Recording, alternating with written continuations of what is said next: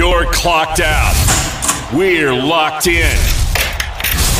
You're listening to Crunch Time with Miguez and Mesh here on The Game. 103.7 Lafayette and 104.1 Lake Charles, Southwest Louisiana's sports station.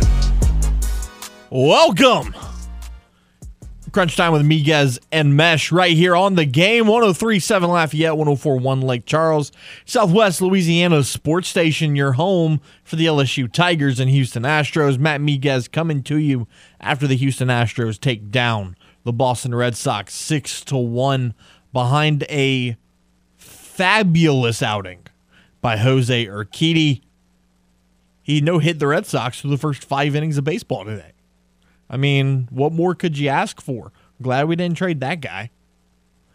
6-1, the Astros take the last game of the series. They do lose the series to the Boston Red Sox, though, after falling in the 2 previous games. Trey Mancini making his first start as an Astro, getting a 2-run homer. Christian Vasquez making his first start as a Houston Astro as well. And then Will Smith came in to shut the door. So all 3 new Astros appeared in today's game. Could that have been the difference? I don't know. Producer extraordinaire and the co-host with the most is Mr. James Mesh. James, what's up, buddy? How you doing, man? I got you laughing this afternoon, don't I? Oh, man. I'm so glad we didn't get rid of Jose. So glad we didn't trade Jose. Definitely didn't say he should be the one to leave. I didn't say that. Not on air. No. And then, I don't know. I still feel like he would have been the better option to trade away, even though he had a great outing today.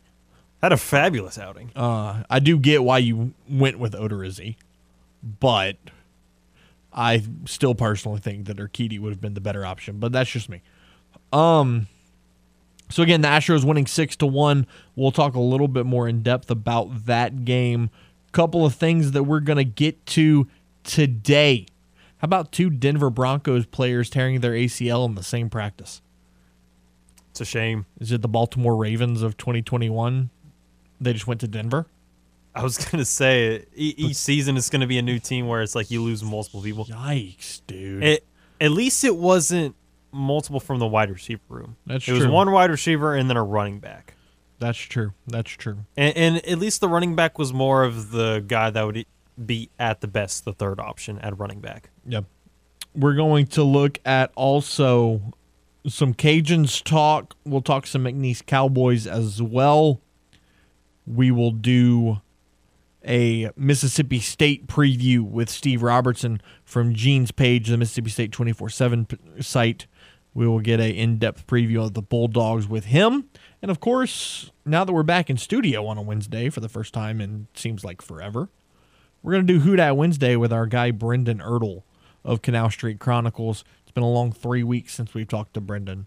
So we'll see what's going on with his life. Who knows? New haircut? Maybe a new girlfriend? I don't know. There's a lot going on in the world of Brendan Ertle. So we'll figure that out. And so much more. We don't have a poll question posted. James and I are still trying to decipher what that's going to be. As soon as we get one up, though, we will definitely let you know. So tragic news in the world of sports.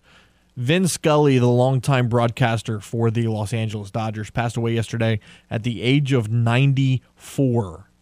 Vin Scully called games for the then Brooklyn Dodgers and then the LA Dodgers. He spent 67 years with the Dodgers organization. Just to sit there and think about it. The guy started doing radio broadcasting at the age of 22. That is insane. And then he stayed with that team for 67 years. I saw a picture the other day, yesterday actually. People were posting like memorials to Vin Scully and whatnot. And I saw a picture on social media. It was him ice skating with Jackie Robinson. Like, that's how long the dude was in the business. He ice skated with Jackie Robinson.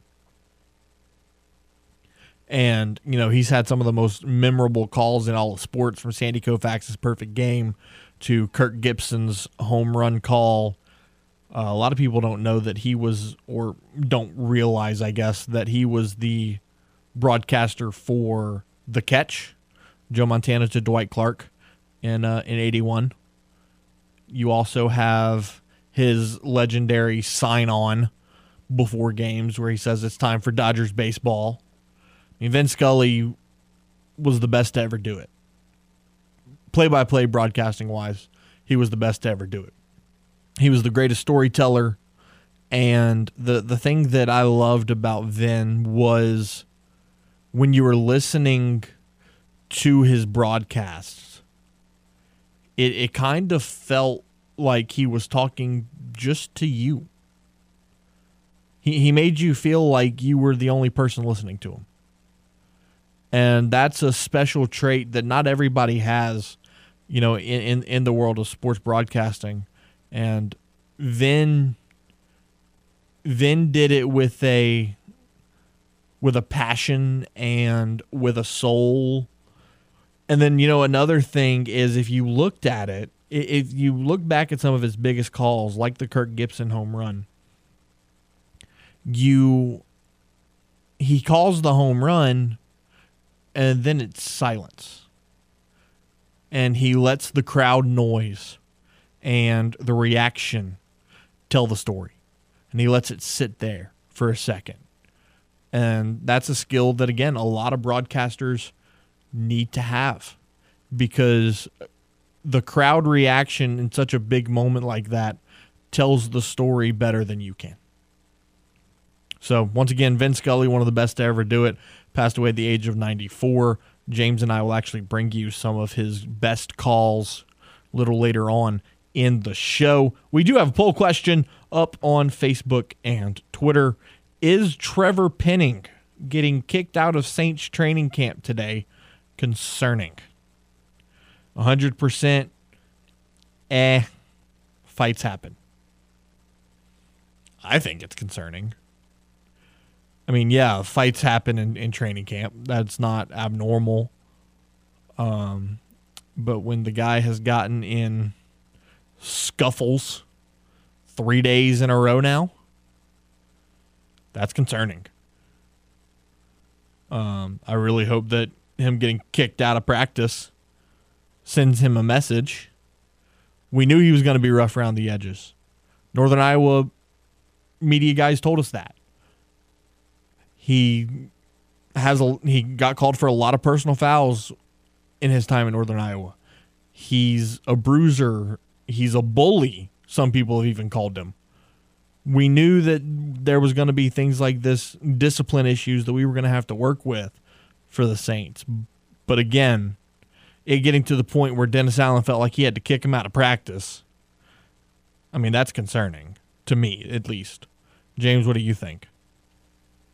I lean more towards the because, yeah, you do kind of think, okay, he's getting kicked out, and this is 3 days in a row you do this with, like, I think 2 of them being with Peyton Turner. It's like, okay, you guys just must not like each other.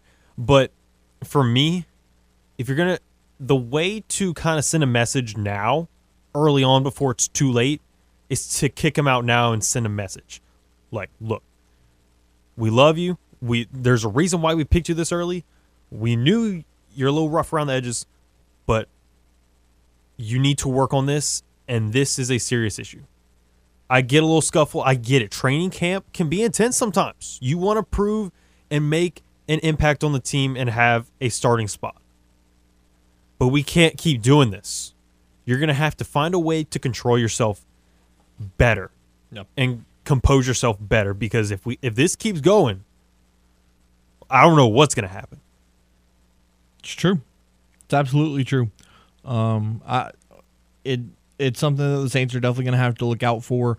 Great news from Saints camp today, though. Tyrann Mathieu was back in the locker room, on the field. He looked ready to go, signing autographs for fans. So, big moment for the Saints there.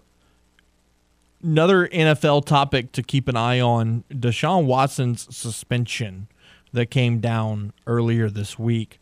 The NFL has announced an appeal of the suspension. So the way this worked is the NFL hired a outside arbitrator to come in and study the case and put down a suspension. Well, now that the NFL doesn't like the suspension that was given, they're appealing it. They want Deshaun Watson suspended for a minimum of a year. And then here's the thing, James, you do realize that that is 100% going to happen. Because I was going to say, if the NFL itself is the one. Well, with the appeal process, it's written in the CBA. If you get an arbitrator and then the NFL appeals, the NFL chooses who determines the punishment. So they could say, Goodell, you got this. Yeah, I was going to say, you're judging your own case that you appealed. It's like, you get to do whatever you want. You make up your own rules. You want. The ball is 100% in Goodell's court, and there's nothing anybody can do about it. Goodell could ban him from the league, and I don't know that there's anything anybody could do, which is kind of scary when you think about it. They're also pushing hard for a monetary fine, which, I mean, let's be honest, to Deshaun Watson, it's probably just a drop in the bucket. I mean, he bought a dude a Rolex for a jersey number. I mean, seriously. He bought a teammate that he had just met a brand new Rolex to have a jersey number.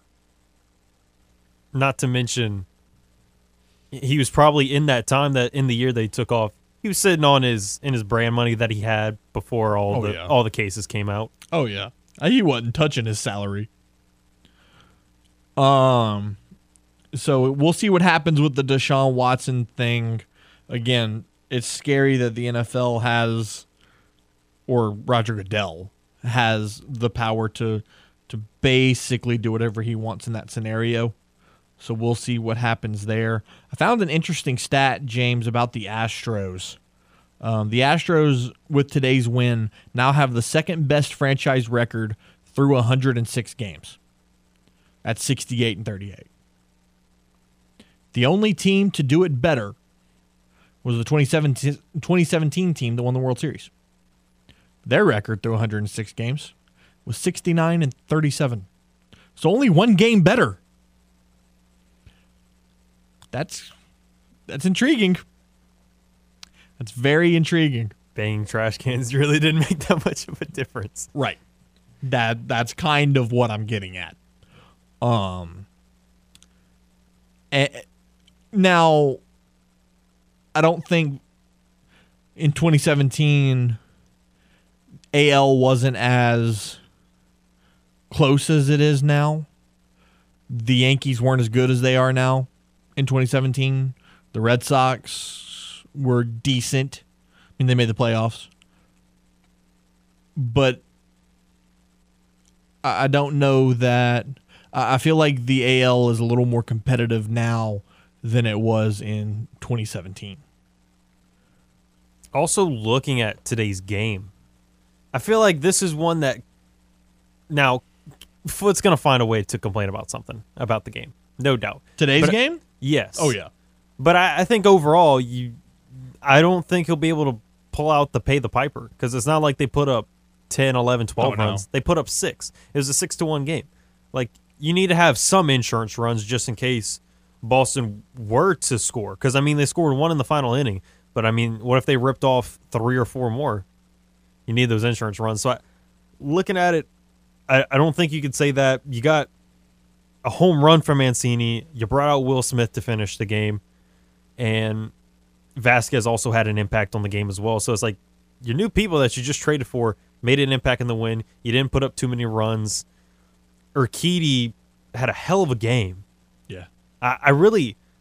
Foot's going to find a way to critique something about, like, you should have thrown your slider a different way, but... He's going to complain about that home run from Devers.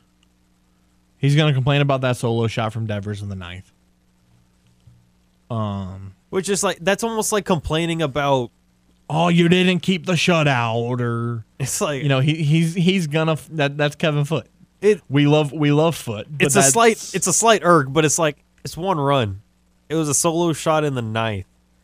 Yeah, When you're up already 6. I mean, it's not a big deal. Just saying.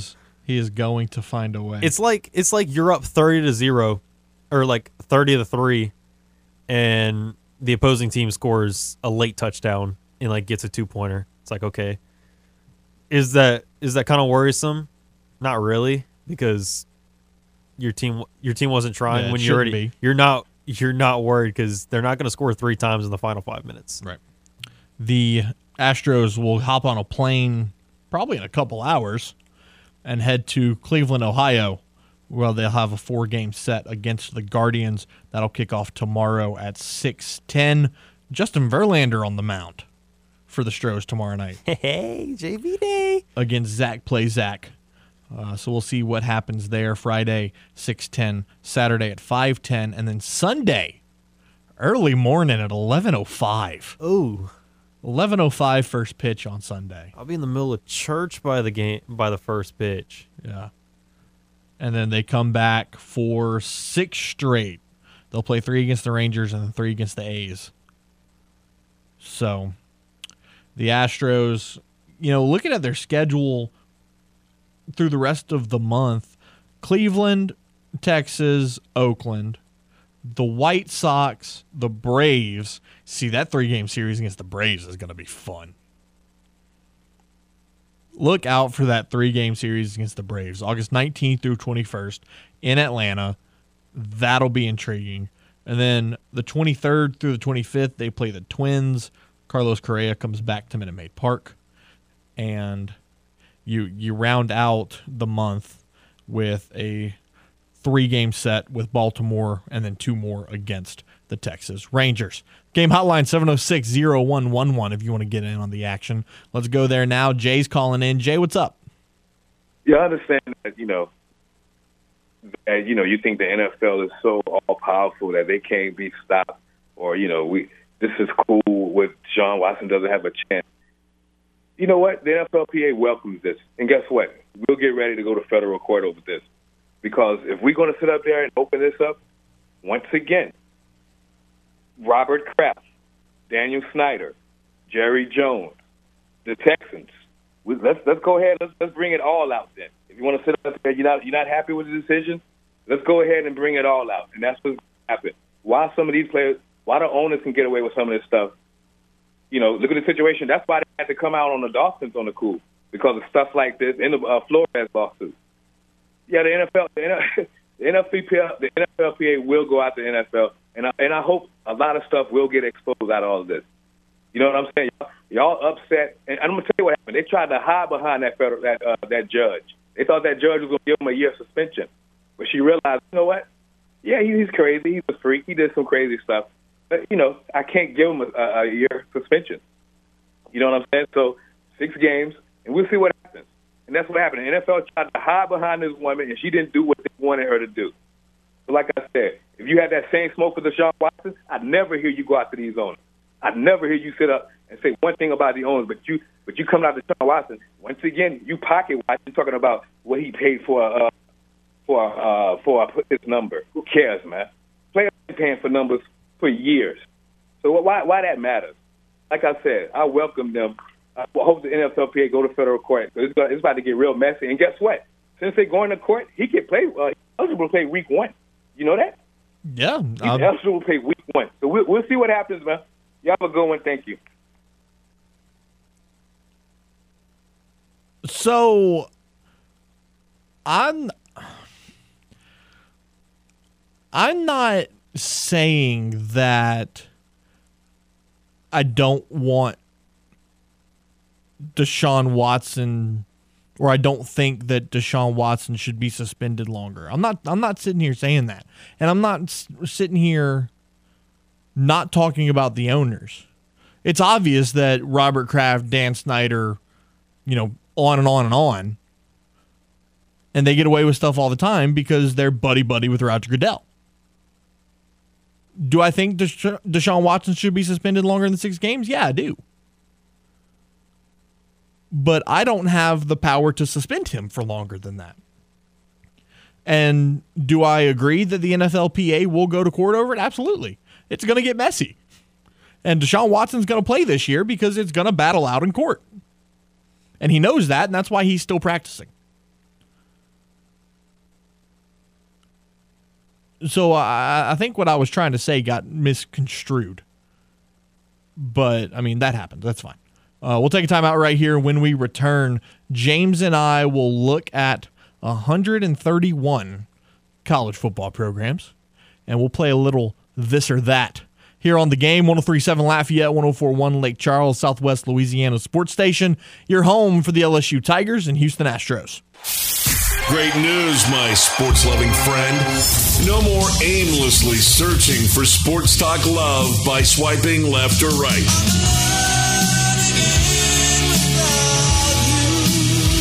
That's because you've already found the perfect match for sports talk love that is... Now back to the only lover you'll ever need. The Game. 103.7 Lafayette and 104.1 Lake Charles, Southwest Louisiana's sports station. Welcome back into Crunch Time with Miguez and Mesh right here on The Game. 103.7 Lafayette, 104.1 Lake Charles, Southwest Louisiana sports station, and your home for the LSU Tigers and Houston Astros. Matt Miguez, James Mesh, 41 minutes after 4 o'clock here on your Wednesday afternoon. All right, James, let's play a little this or that with college football programs. Obviously, we're going to stay away from LSU and the Cajuns because, that's obvious answers. So let's start. How are we diffusing this? Are we saying we're just fans? Are we coaches? Or we're just fans? Yeah. Okay. We're just fans of the programs. Right. Okay. So would you rather root for Clemson or USC? I'd probably lean Clemson. Not a huge ACC guy, but I like Tigers and I like the color orange. Orange is my favorite color, so it's kind of an easy choice for me. And I like the walk down in the stadium. And not to mention Dabo Swinney. Yeah, and who doesn't love Dabo? Pretty good. How about you? I'd probably go USC.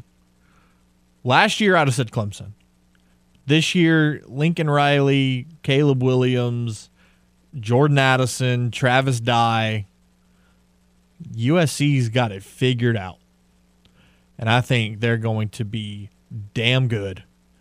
And I don't know. I'm going with the Trojans. How about Oregon and Stanford? Oregon. Wild uniforms. Yeah. Their stadium is literally named the Zoo. And who doesn't love a duck mascot riding in on a motorcycle? That is pretty good. And not to mention, because I was going to say, they're I love a pretty good football program. They are a very good football program, and they've gotten plenty of good talent going into the NFL. I also would go Oregon there since I'm big on colors, like colors and color schemes and logos of teams. And with Oregon, I mean, I usually wear Nike products. Yep. So the fact that they are exactly where Nike is located, the headquarters, is like, okay, yeah. I mean, oh yeah, I mess with it heavy. All right, let's see. Ohio State or Texas A&M? I'm probably going to lean Ohio State. I don't know if I'm starting to become a sheep of Sean Payton, but just seeing so many Saints players, I'm getting so familiar with Ohio State players since Saints just love drafting them. I mean, Malcolm Jenkins, Chris Olave, you got Michael Thomas, you had Ted Ginn, you got Nick Vannett, you got Von Bell, Marshawn Lattimore. I mean, you got there's a bunch of them. And Pete Warner. You just got him in the second round last year. I mean, you got plenty of them. Like, you're so familiar with them. At this point, I almost feel like I'm a secondhand Ohio State fan. That's fair. I hate them both. Okay. But if I had to pick the lesser of two evils, I guess I would go Ohio State. C.J. Stroud, hell of a quarterback. They just had Garrett Wilson and Chris Olave, who are, two top receivers. So I like the Buckeyes. How about Michigan or Michigan State? Michigan. Look at the history there, man. I mean, Coach Carr, Tom Brady, the Big House, the Maize and Blue. There's such a history. And I can't believe I'm saying this. I actually kind of like Jim Harbaugh a little bit. Oh, you like Jim? I'm actually a little bit of a Jim Harbaugh fan. You're a bit you like whenever he just goes crazy on the sidelines and has an outburst. I'm a big Sharpie on the lanyard guy. Oh, okay. I'm a big That's what Sharpie sold on it the for you? lanyard guy. Yeah. All right. I mean, the dude just comes prepared. If I had to choose between the two, yeah, until he faces big time opponents. Well, ouch. Michigan State for me, like I said, logos and mascots and color schemes and uniforms is a big thing for me. And it's a good product for the most part. You still get good players coming out of there sometimes. Unfortunately, Draymond Green went there, but that's beside the point. Since it's Spartans, I was a Ove Como High School graduate, so we were the Spartans, and I was at Broussard Middle, and we were the junior Spartans. So I kind of just the junior Spartans. Yeah, oh we were the junior God. Spartans. So I kind of third hand am a fan of Michigan State for that. That's fair. All right, give me one more. Wait, no, it's my turn. I was going to say, I feel like I've given like the last three. All right, Georgia or Florida? Which side of the cocktail party are you on? Man, Georgia or just whoever beats Alabama. Yeah. I mean, whoever does it for me. Yeah. That's very other true. than that, I'm not huge fans of SEC teams in general other than LSU. Like, I'm just not huge on any of them. So whoever beats Alabama, but if you're forcing me to choose one of them, I guess I'll take Florida since you got Napier and he took some of the coaching staff. Yep. Some of the coaching staff. He basically took all of it. But yeah, I get your point. Yeah, I mean, I'm taking Florida. I didn't want to overstate it. I'm taking Florida too. The Swamp, Billy Napier. But who doesn't love a good dog? Okay. Took it too far. You went too far, but I'm going Florida in that one. All right. I got one more for you. Good. Would you rather App State or Coastal? App. I have much more respect for App State. Look, I was going to say, every time I see Coastal, like any sort of product, it pisses me off. Yep. I don't know why. It just does. Yep. I'm not big on App State either by any stretch of the imagination. Especially like dealing with the fans. It wasn't that bad, but I have a healthy amount of hate for App State. It's a healthy dose. Coastal I loathe. Nope. App State. It's a toxic relationship. All day long. App State. You're on App? Yeah, I'd slightly have to go App. I don't like either of them, but I feel like the fans were a little more tolerable, and I don't know, just something about Coastal just irks me. All right, James. I've got a feeling that our listeners are looking for a new place to hang out and watch sports. I mean, yeah, I'm always open to new places.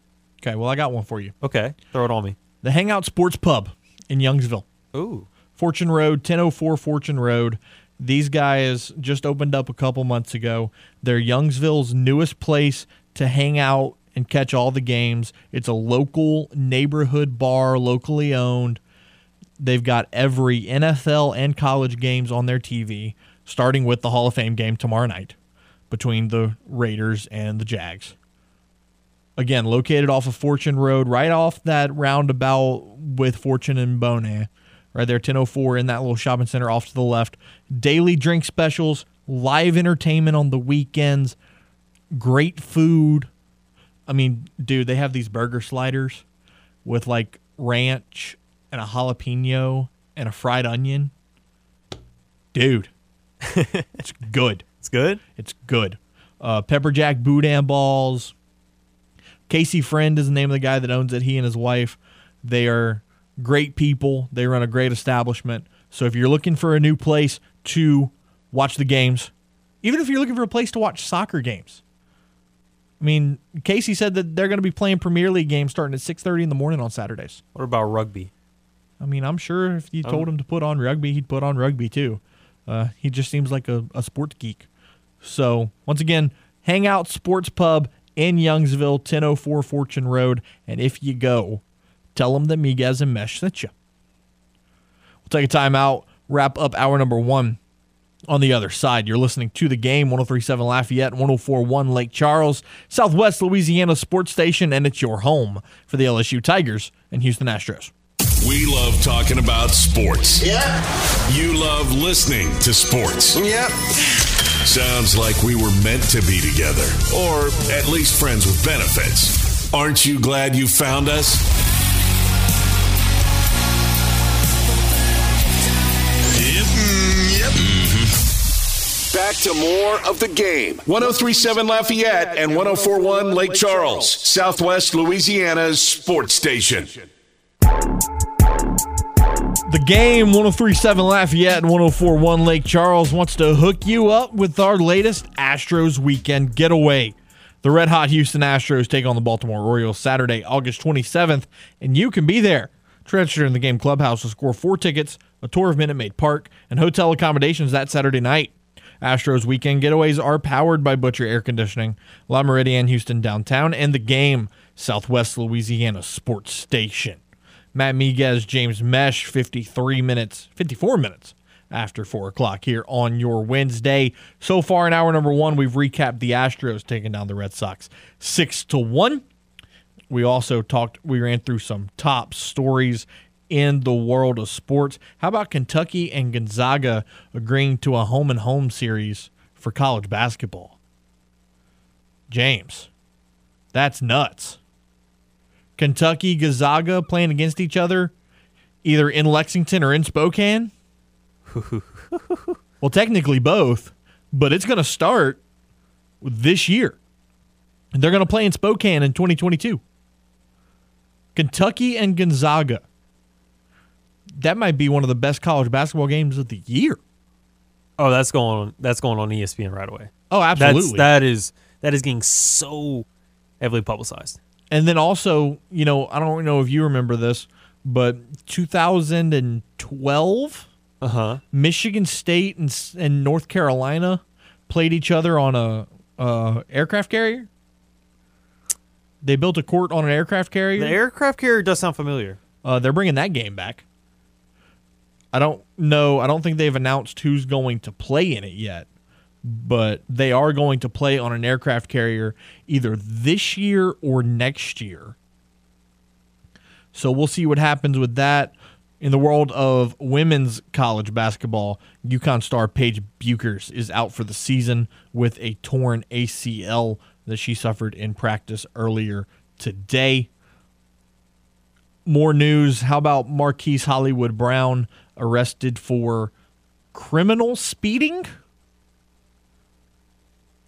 He could face 30 days in jail and a fine of up to $500 and or 1 year of probation. He was arrested after his vehicle exceeded 85 miles per hour. Well, okay, his vehicle exceeded 85. What was the speed limit, though? I was going to say, is he in Is a it 85 and a 70? Because if that's the case, then he probably shouldn't have been arrested. A ticket for sure, but I don't know about arrested. Was he in a neighborhood? What's going on?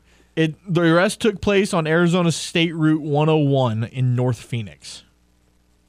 What? So if it was a state highway, the speed limit's probably 55.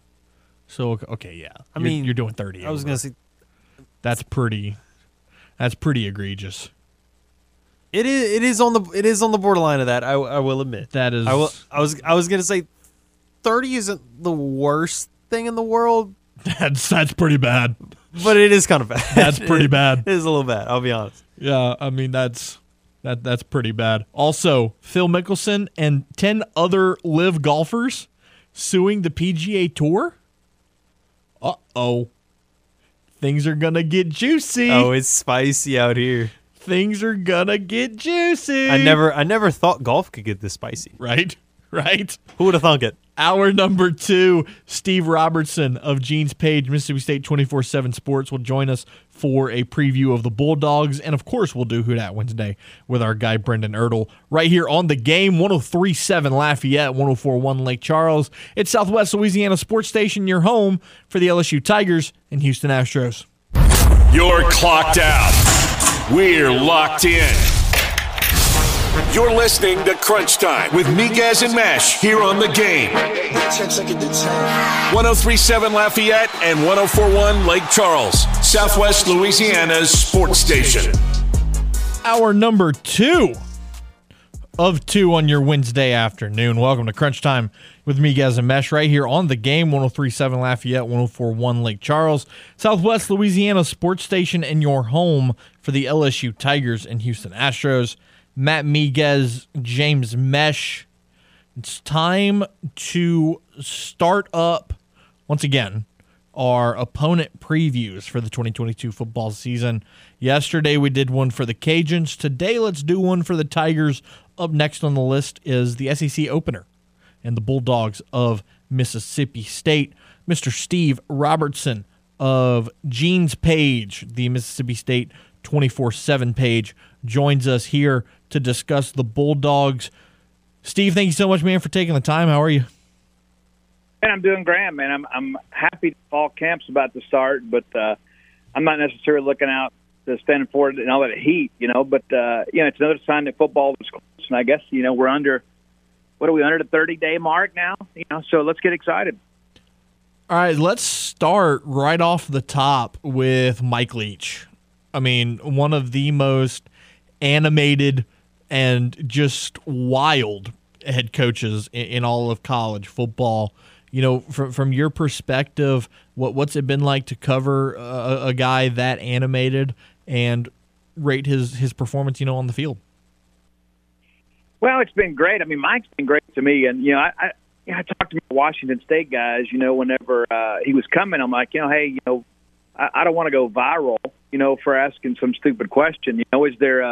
Is there a pet peeve or anything we need to kind of avoid? But no, seriously, Mike's been he's been great. Matter of fact, when first time I interviewed him, we spoke over the phone during the quarantine, and he ended up interviewing me for about half an hour before I ever got to ask a question. But he'll call some nights, and we'll talk about stuff. And next thing I know, it's midnight. He's talking about the travel patterns of the Algonquin Indians, or what's my favorite, blend of sweet tea, that kind of stuff. So it's been a lot different than it was with Dan Mullen and Jim Moorhead. But, let's be honest, it's year 3 now, so Mike and his guys need to win some games. I mean, last year was a step forward. 2020 was awful. KJ Costello just couldn't get it done. They had a lot of injuries and a lot of the contact racing, kind of like everybody else around the conference. You go 4-7 that year. You end on a high note winning the bowl game, but that was kind of marred, too, by the post-game fight and all that kind of stuff. And so last year, a step forward, they won some games that I think surprised some people, but they also lost some games. And that's what Mississippi State's got to do this year. So they got to win the games they're expected to win, and then win a couple of toss-ups out there to kind of move the train forward another step. Looking at the quarterback position, you bring back Will Rogers, who, arguably one of the best quarterbacks in the SEC. He put on an absolute clinic in that air raid offense last year. I'm looking at the numbers. His worst performance in terms of yardage was the Liberty Bowl, where he threw for 290. I mean, that's wild numbers to look at. Over 4,000 yards last year, coming back again to lead this Bulldog offense. Just talk about Will Rogers and what makes him special. Well, I'll tell you, the first thing is he's a tough kid. Not just, physically, he's not the biggest guy, but he's mentally very tough. He's really taken ownership of his team. 2 years ago, he was kind of like, hey, I think this is how we're supposed to do it. Now it's like, dude, get on the line, let's go. He's got a lot more confidence and kind of understands the offense a lot better. But, what's interesting, too, I don't think Will gets enough respect. And the reason that I say that is I understand he's a product of the system. But it's almost like we're setting a precedent among the SEC media that a Mike Leach offensive player can't be considered all SEC. Will Rogers had the third most prolific passing season in the history of the Southeastern Conference last year. And the only two guys who threw for more yards won the Heisman Trophy, and that's Joe Burrow and Bryce Young, and they had more games to do it in. And so I think a lot of people are kind of looking around saying, this kid's just okay. And I understand it's a pretty good year for quarterbacks in our league, but I think he wears that like a badge of honor. I think he likes being disrespected. I think he has a chip on his shoulder. I think it drives him to be a competitor. And that's one thing for sure. The leadership qualities have always kind of been there, but I think he has really taken a step forward and really made this team his own. I'm expecting a big year out of him. Talk about the running back room for the Bulldogs. I mean, I know an air raid offense, you don't run the ball a whole lot, but, kind of talk about some of the production coming back from last year. Well, there's two running backs that started basically as true freshmen. Colin Hill opted after the Kentucky game back in 2020, which is probably good for all parties. But those guys have kind of grown up with Will, and as is Jaden Walley, wide receiver, that's kind of state's most explosive guy out there outside. DJ and Woody are guys that understand that they're going to get touches. They may not be traditional handoffs, but they're going to get the ball in space and have a chance to make some plays. I think in order for this offense to really run at its highest proficiency, you probably need to get about 1,000 yards combined from those two guys on the ground. And when State played LSU last year, that was one of the things they really kind of focused on early in that ball game because, Orgeron said they had this special defensive package, try to slow down the air raid offense. And so they kind of took what LSU gave them, so they ran the football a lot more. And, their red zone efficiency numbers when they run the ball are really good. When they don't, they're not so good. And that's the thing about the air raid. Sometimes it kind of bogs down in the red zone. And in order to kind of finish some drives this year, they're going to have to be more involved in the running game. Last year's special teams was an absolute joke, and it got to a point where Leach didn't even want to kick the football. Let's just go for it all the time. And that didn't always work out. I think that's where Dylan Johnson and Jaquavian Marks have to maybe take a step themselves this year to give Leach that confidence when we get down low is, hey, Coach, I can get it in the end zone. Makai Polk was the leading receiver last year, going over 1,000 yards. He's now in the NFL, but the two guys behind him on the stat sheet, Jaden Walley and Austin Williams, back for another season. Both guys getting about 600 apiece last year. Who else sticks out on this receiving chart for Will Rogers' offense? Well, the guy that had the biggest spring is a guy named Caleb Ducking, and he's a guy that came here 2 years ago and actually redshirted out of JUCO. He played at Rolling Fork High School in South Delta. The South Delta High School, Rolling Fork High School, and they didn't do a whole lot. He was kind of under-recruited. He was a non-qualifier, and he goes to Holmes Community College, and I think they threw it 3 times a game. And so he was a long-range athlete that didn't know a whole lot about playing wide receiver, and so he had a redshirt year to kind of learn the nuances of the position. Showed some flashes last year, had a great spring, and I don't know that he can match that same level of production. You probably have to do it kind of a back committee approach, but I think Ducking's a guy that you could expect some big things from. And in the Georgia transfer, Justin Robinson is a guy that really looks the part. He's that big physical X receiver that can kind of catch it and fall forward and move the chains. They're expecting some big things from him. And, I think it's really, you look at the numbers, I think there's 21 scholarship wide receivers on this roster.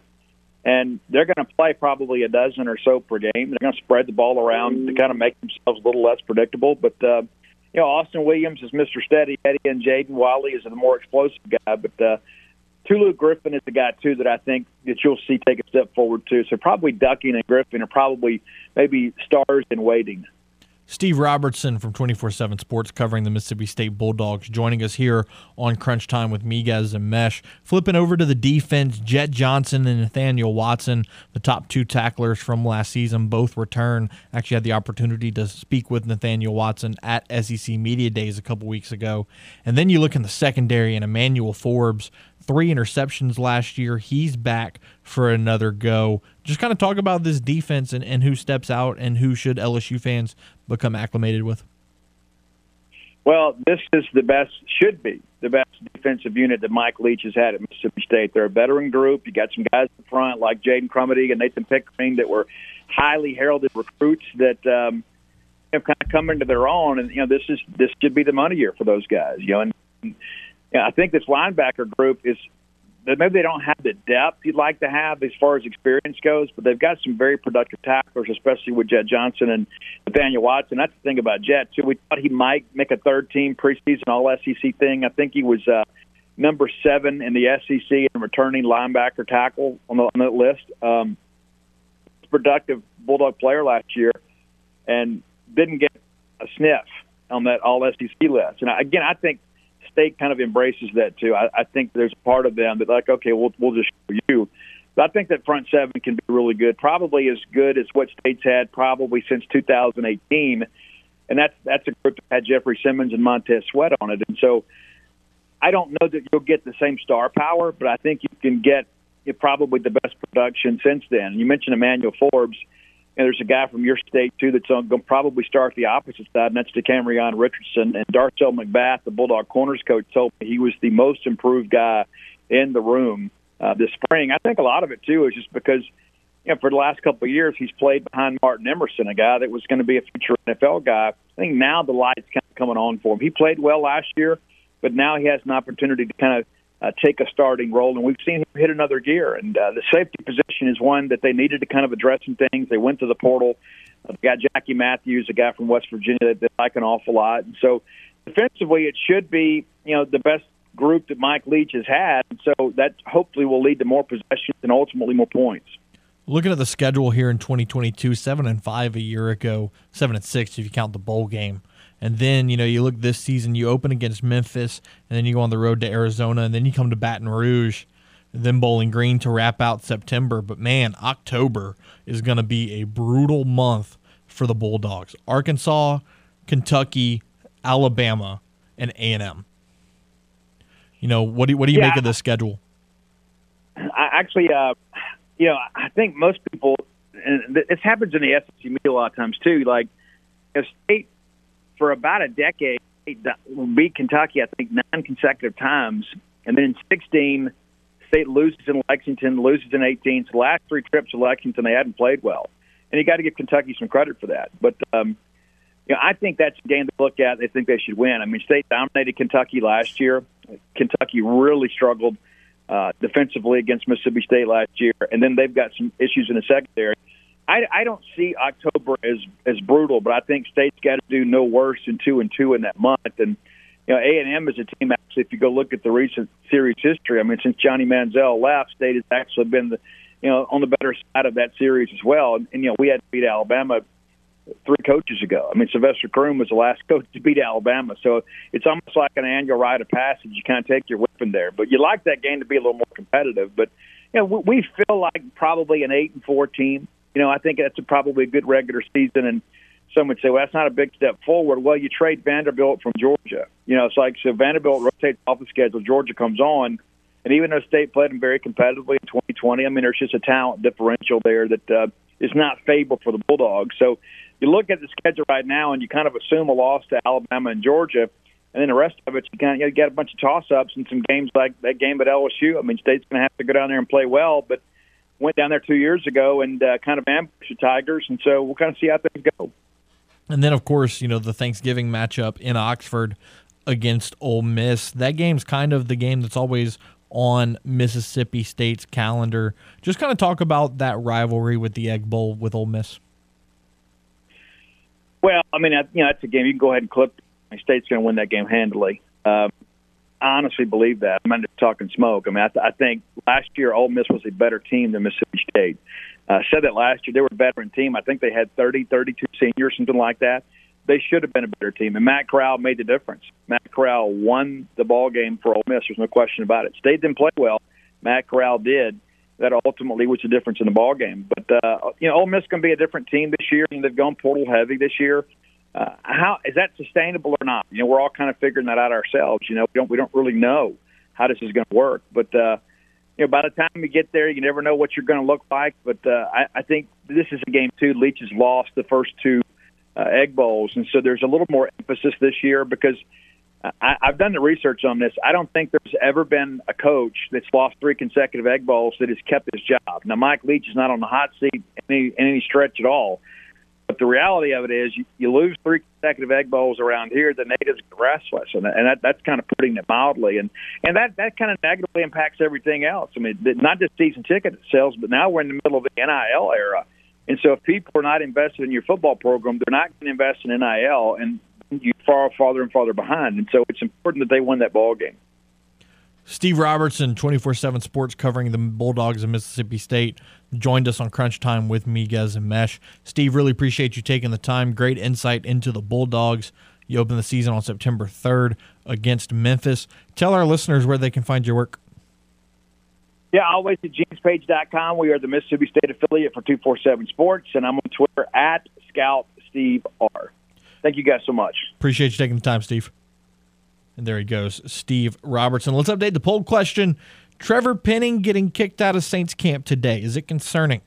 38.5% of you say 100%. 23% of you say and then 38% say fights happen. So, yeah, again, fights happen, no question about it. I just, they happen one day. Okay. It happens 2 days. Not great. 3 days in a row? Yeah. That's not good. It's not. And more likely than not, it'll brush over to be nothing, and that's fine. But it's just, yesterday we talked about optics. Optics-wise, it's not a good look. It's just not. Once again, the Game Clubhouse, 1037thegame.com and 1041thegame.com can help you with your date night blues. That's because once you become a member of our rewards club, you'll have the opportunity to win some excellent prizes, like a $150 gift certificate to Mr. Lester Steakhouse at Cypress Bayou, a $50 gift certificate to Acadiana Bar and Grill, or a $25 gift certificate to Mabel's Kitchen. The only way to score these great prizes is by becoming a member of the Game Clubhouse, 1037thegame.com or 1041thegame.com. It's free. It's simple. Sign up today.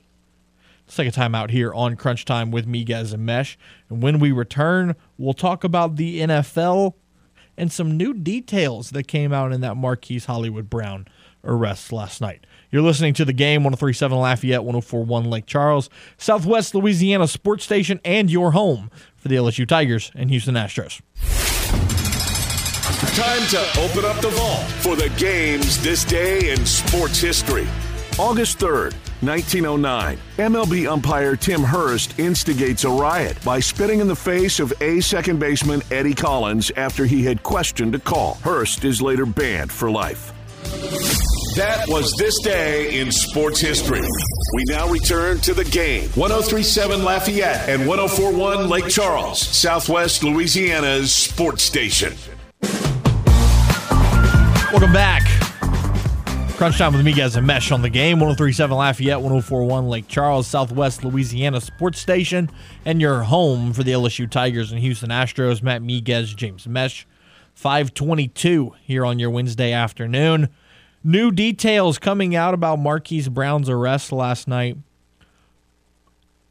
So he was arrested on 3 speeding charges. Exceeding 35 miles approaching a school zone. 35 miles per hour approaching a school zone. Exceeding the posted speed limit by 20 miles per hour. And exceeding 85 miles per hour. So here's my thinking. If it is a criminal charge to be driving faster than 85 miles an hour on this road, the speed limit has to be pretty low. Like, at the highest, I'm thinking 55. 65, maybe. However, Marquise Brown was clocked going over 120 when he was arrested. That was about the same speed as Antonio Brown. That's just stupidity, is what that is. I mean, you were asking to get in trouble.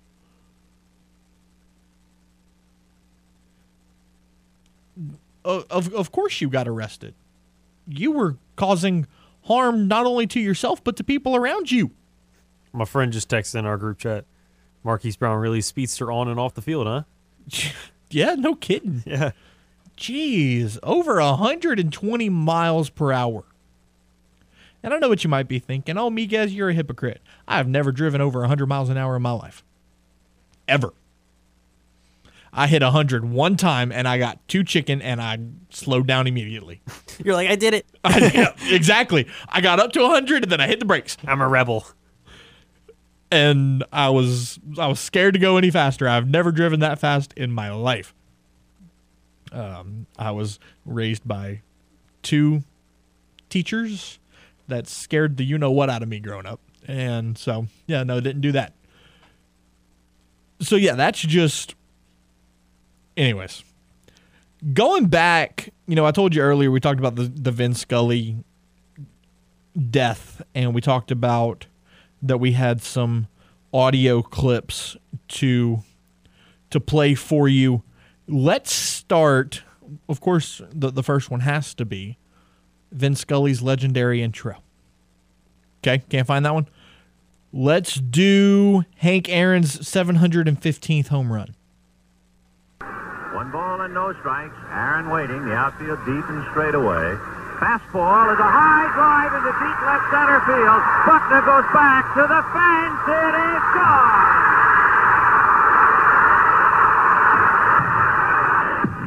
For breaking a record of an all-time baseball idol. And it is a great moment for all of us, and particularly for Henry Aaron. Hank Aaron breaking Babe Ruth's home run record was a monumental moment in baseball, obviously. Monumental moment for the Braves. And like Vin Scully just said, a monumental moment for Hank Aaron. A player who dealt with segregation and dealt with racism, breaking Babe Ruth's home run record in the Deep South. I mean, it was really impressive to see. One of the other big ones, and this might be Vin Scully's biggest call, the 1988 Game 1 of the World Series. Kirk Gibson limps his way to the plate and hits a home run. But the game right now is at the plate. High fly ball into right field. She is gone!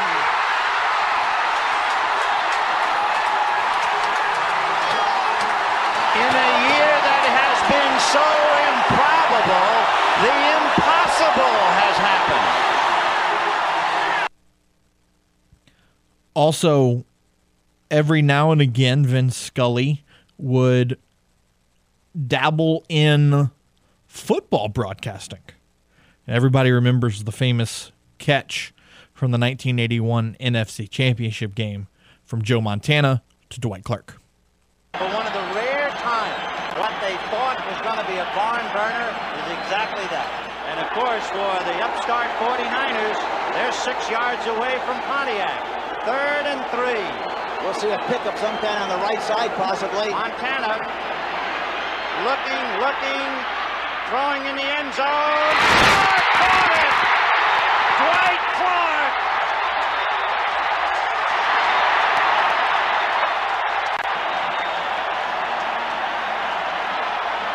It's a madhouse at Candlestick with 51 seconds left. Dwight Clark is 6'4". He stands about 10 feet tall in this crowd's estimation. We got to watch here. Too Tall Jones usually lines up in the middle. He's 6'7". The spot, the kick, it is good. 28-27 San Francisco. 51 seconds left. And then, one of the other great calls of the career of Vin Scully goes all the way back to 1956 when the Cubs were in Los Angeles and Sandy Koufax pitched a perfect game. It is 9:46 p.m. 2-2 to Harvey Keene. 1 strike away. Sandy into his windup. Here's the pitch. Swung on and missed. A perfect game.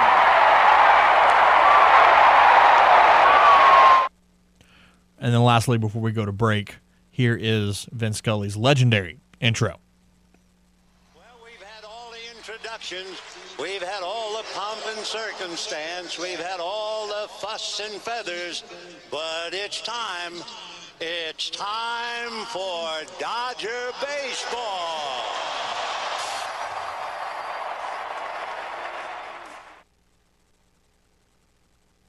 One thing that I will always be grateful for is, Vin Scully is one of the inspirations for me joining this business. And, I missed a lot of his career. Obviously, his broadcasting career started in 1950. I wasn't born until 1997, but I did have the opportunity to go to Dodger Stadium in 2012. And Vin Scully was still the radio broadcaster for the Dodgers then. And the last couple of years that he was the broadcaster, they would let him do that intro, that it's time for Dodgers baseball, over the PA system. So I got to sit in Dodger Stadium at Chavez Ravine and listen to Vin Scully say it's time for Dodger baseball. And that's something that is pretty cool. And it's something that I will hold on to for a very long time. Once again, Vin Scully passing away at the age of 94. Easily the best broadcaster in the world of baseball. We'll take a time out. Who Dat Wednesday with Brendan Ertl on the other side. You're listening to The Game, 103.7 Lafayette, 104.1 Lake Charles. It's Southwest Louisiana sports station and your home for the LSU Tigers and Houston Astros. He's going to go. Touchdown, Saints. Who's ready for some New Orleans Saints talk? We are. Here is Who Dat Wednesdays with Canal Street Chronicles' Brendan Ertl on Crunch Time with Miguez and Mesh. My guy, Brendan Ertl. It's been a while. What's up, dude? It's been a long time. We actually have something to talk about. We actually have something to talk about. You are absolutely right. Let's start right off the top. Trevor Penning getting kicked out of practice today. How do you feel about that? Mixed reviews. Dennis Allen in the post practice press conference, he was like, "We don't have time for that." And yeah, you don't have time for that. You have very limited time to do those things on the field. But I'm not too concerned about it. He's a tough guy. We knew coming in. He's like that. It's not like he's out there being Ryan Jensen. He's not being a jerk in any way. He's not picking on people. He's just going from snap to whistle. And I can understand how guys get frustrated with him. Even if the ball is gone, the run's the other way, he's still going to keep blocking you and blocking you and blocking you.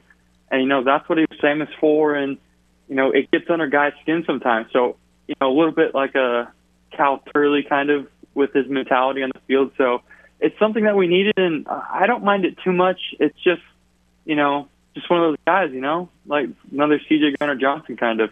Yeah, I mean, I think it's a little concerning, but in the end, it is what it is. Now, another issue that we've run into is that Kawaan Baker is going to be suspended for the first 6 games of the season for violating the league's PED policy. Now, I know Kawaan Baker probably wasn't going to make the 53-man, but he's a guy that the Saints really believe in. He's shown a lot of upside over the last couple of years. Definitely not a good situation there. No, definitely not. Yesterday was filled with news, and some good, some bad, and that was definitely one of the bad ones of the day. Kawaan's one of those guys, that probably wasn't going to make 53 just because of the competition they had at the bottom of the roster, or the bottom of that group with Traquan, Callaway, and Hardy. But definitely was one of those guys, that was probably going to make a practice squad, and not saying he's not going to now, but it's one of those things where do you keep that guy along and let him ride out a 6-game suspension, or do you just move on? The PED thing, the 6-game suspension, it's tough. Sometimes it's on purpose. Sometimes it's complete accident. But it's a tough hit for him, and I know we'll see a change with Deshaun Watson's suspension. But the fact that currently, right now, Deshaun and Kawaan Baker have the same length of suspension is pretty crazy to me. Sure, both or either of those will change, but tough for Quan Baker, but, not roster changing anyway for the Saints. And then, you got the news about C.J. Gardner-Johnson, limiting his participation in practice, somewhat of a contract holdout. Now, how quickly do you see Mickey Loomis acting on this, or could it go down the way some people think and the Saints trade him?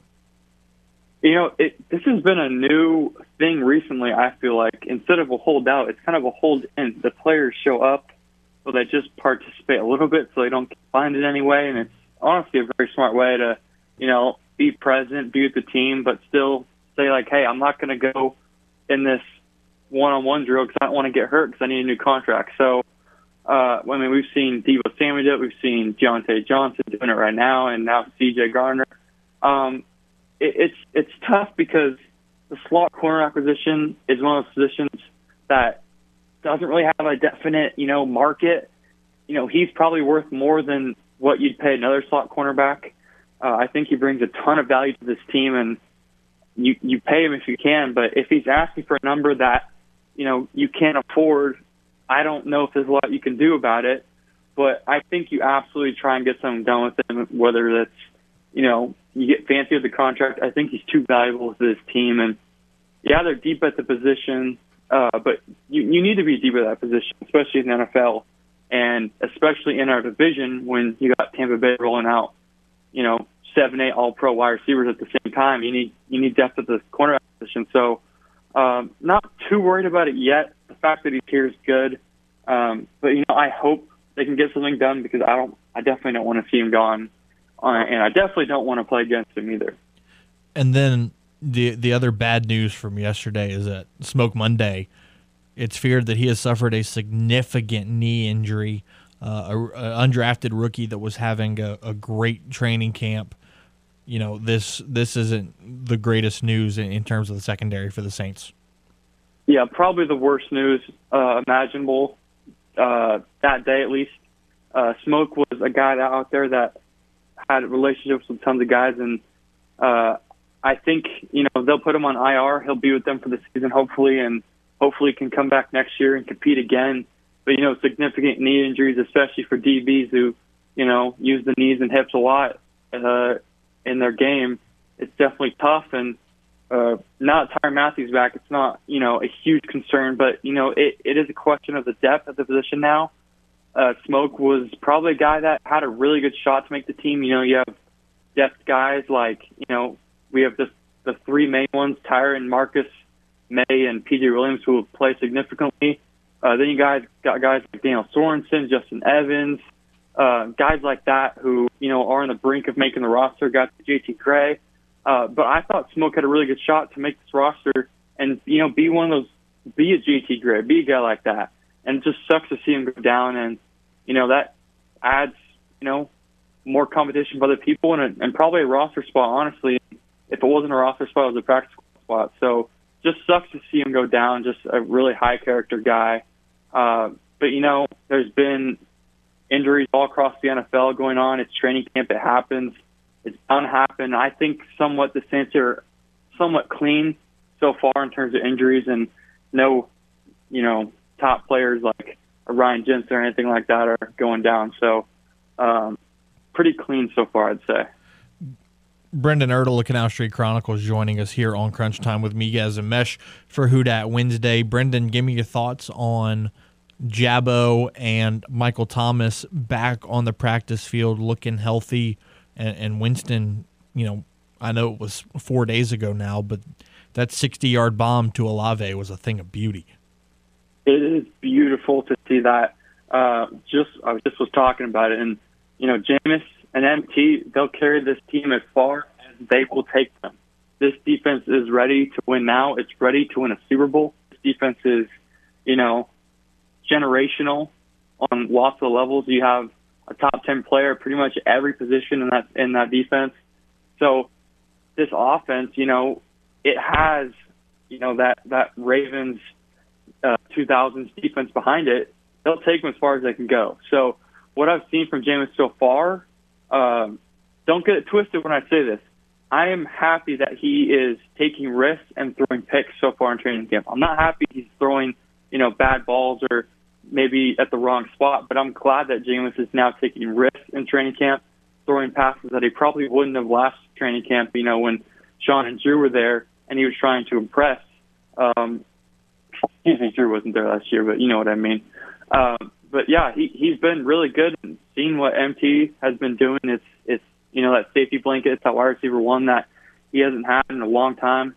And it's huge for Jameis. The short passing accuracy has been probably the biggest question. And, there's no doubt that the deep ball is one of the best in the league because, Chris Olave and Deontay Hardy will get theirs with a deep ball. But, it's going to come down to that short accuracy the Saints offense usually loves. And, now you have two guys that are elite at that with Michael Thomas and Jarvis Landry. So really like what I've been seeing from Jameis and MT. And I'm really glad to see MT's workload continuing to go up.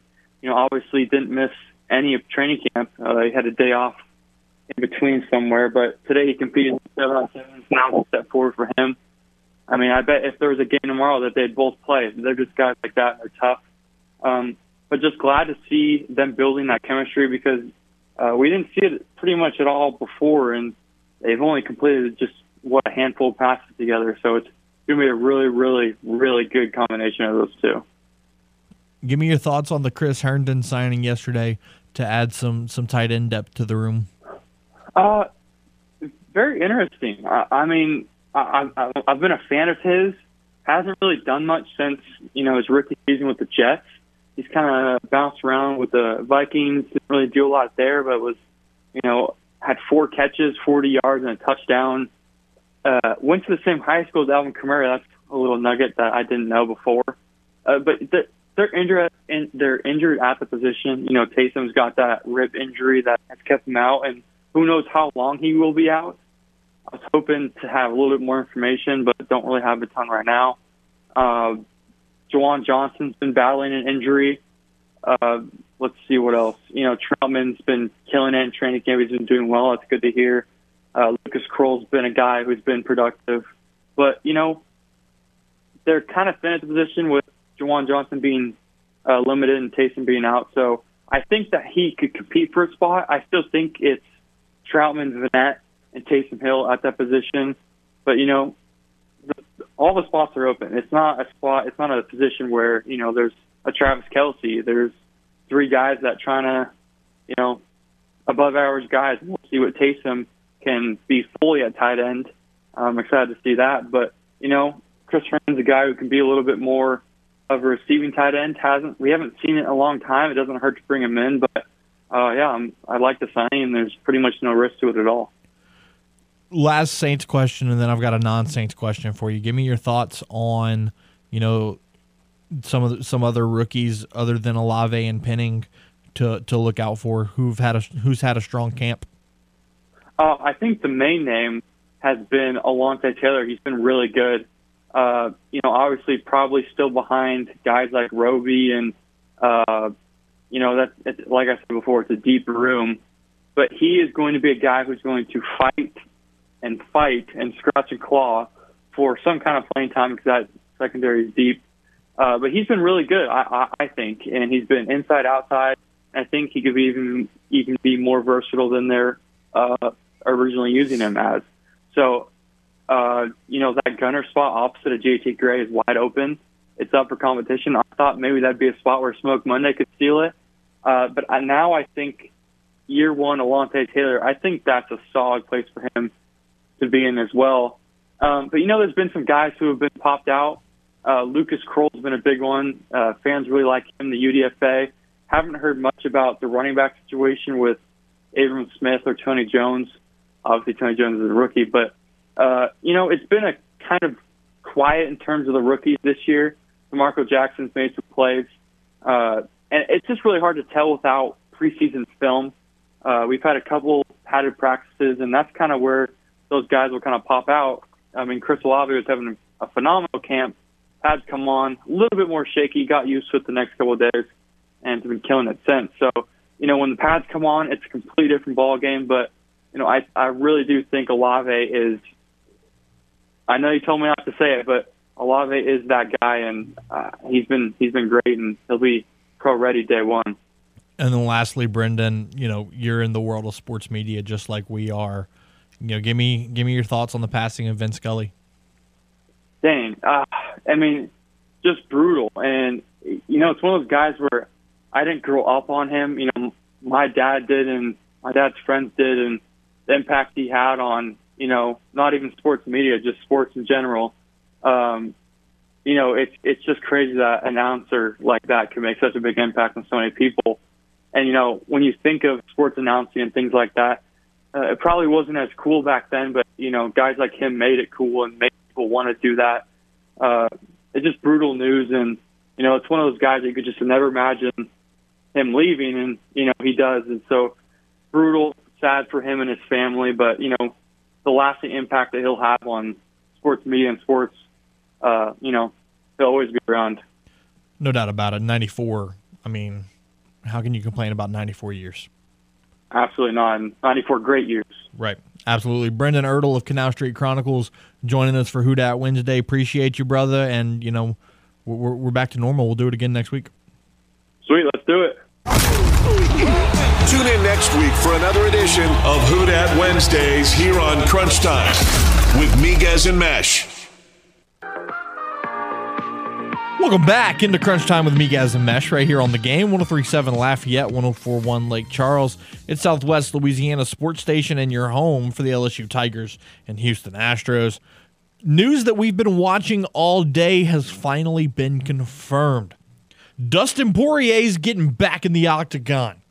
November the 12th, UFC 281 in New York City.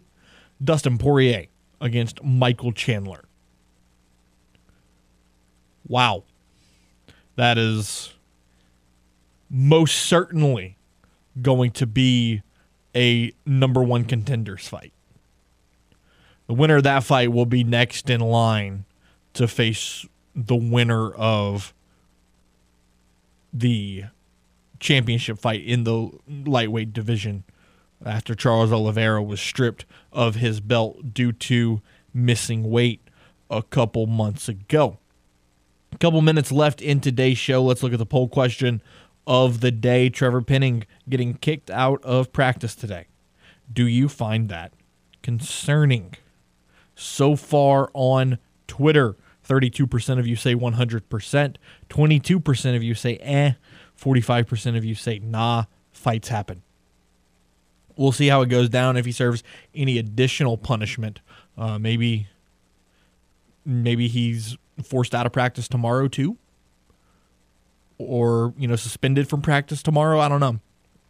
It'll be interesting to keep an eye on. But the biggest things to take away from Saints camp over the last couple of days: Michael Thomas looks healthy, Jameis Winston looks healthy, and this offense is going to be nasty. The offense is going to be nasty. The defense was already nasty. Might be a little too early to say this, but could the Saints contend for a Super Bowl this year? We'll see. We'll take this opportunity to thank our guest, Steve Robertson from Gene's Page, the Mississippi State 247 Sports page, for joining us with a preview of the Bulldogs before they come to Tiger Stadium on September 17th.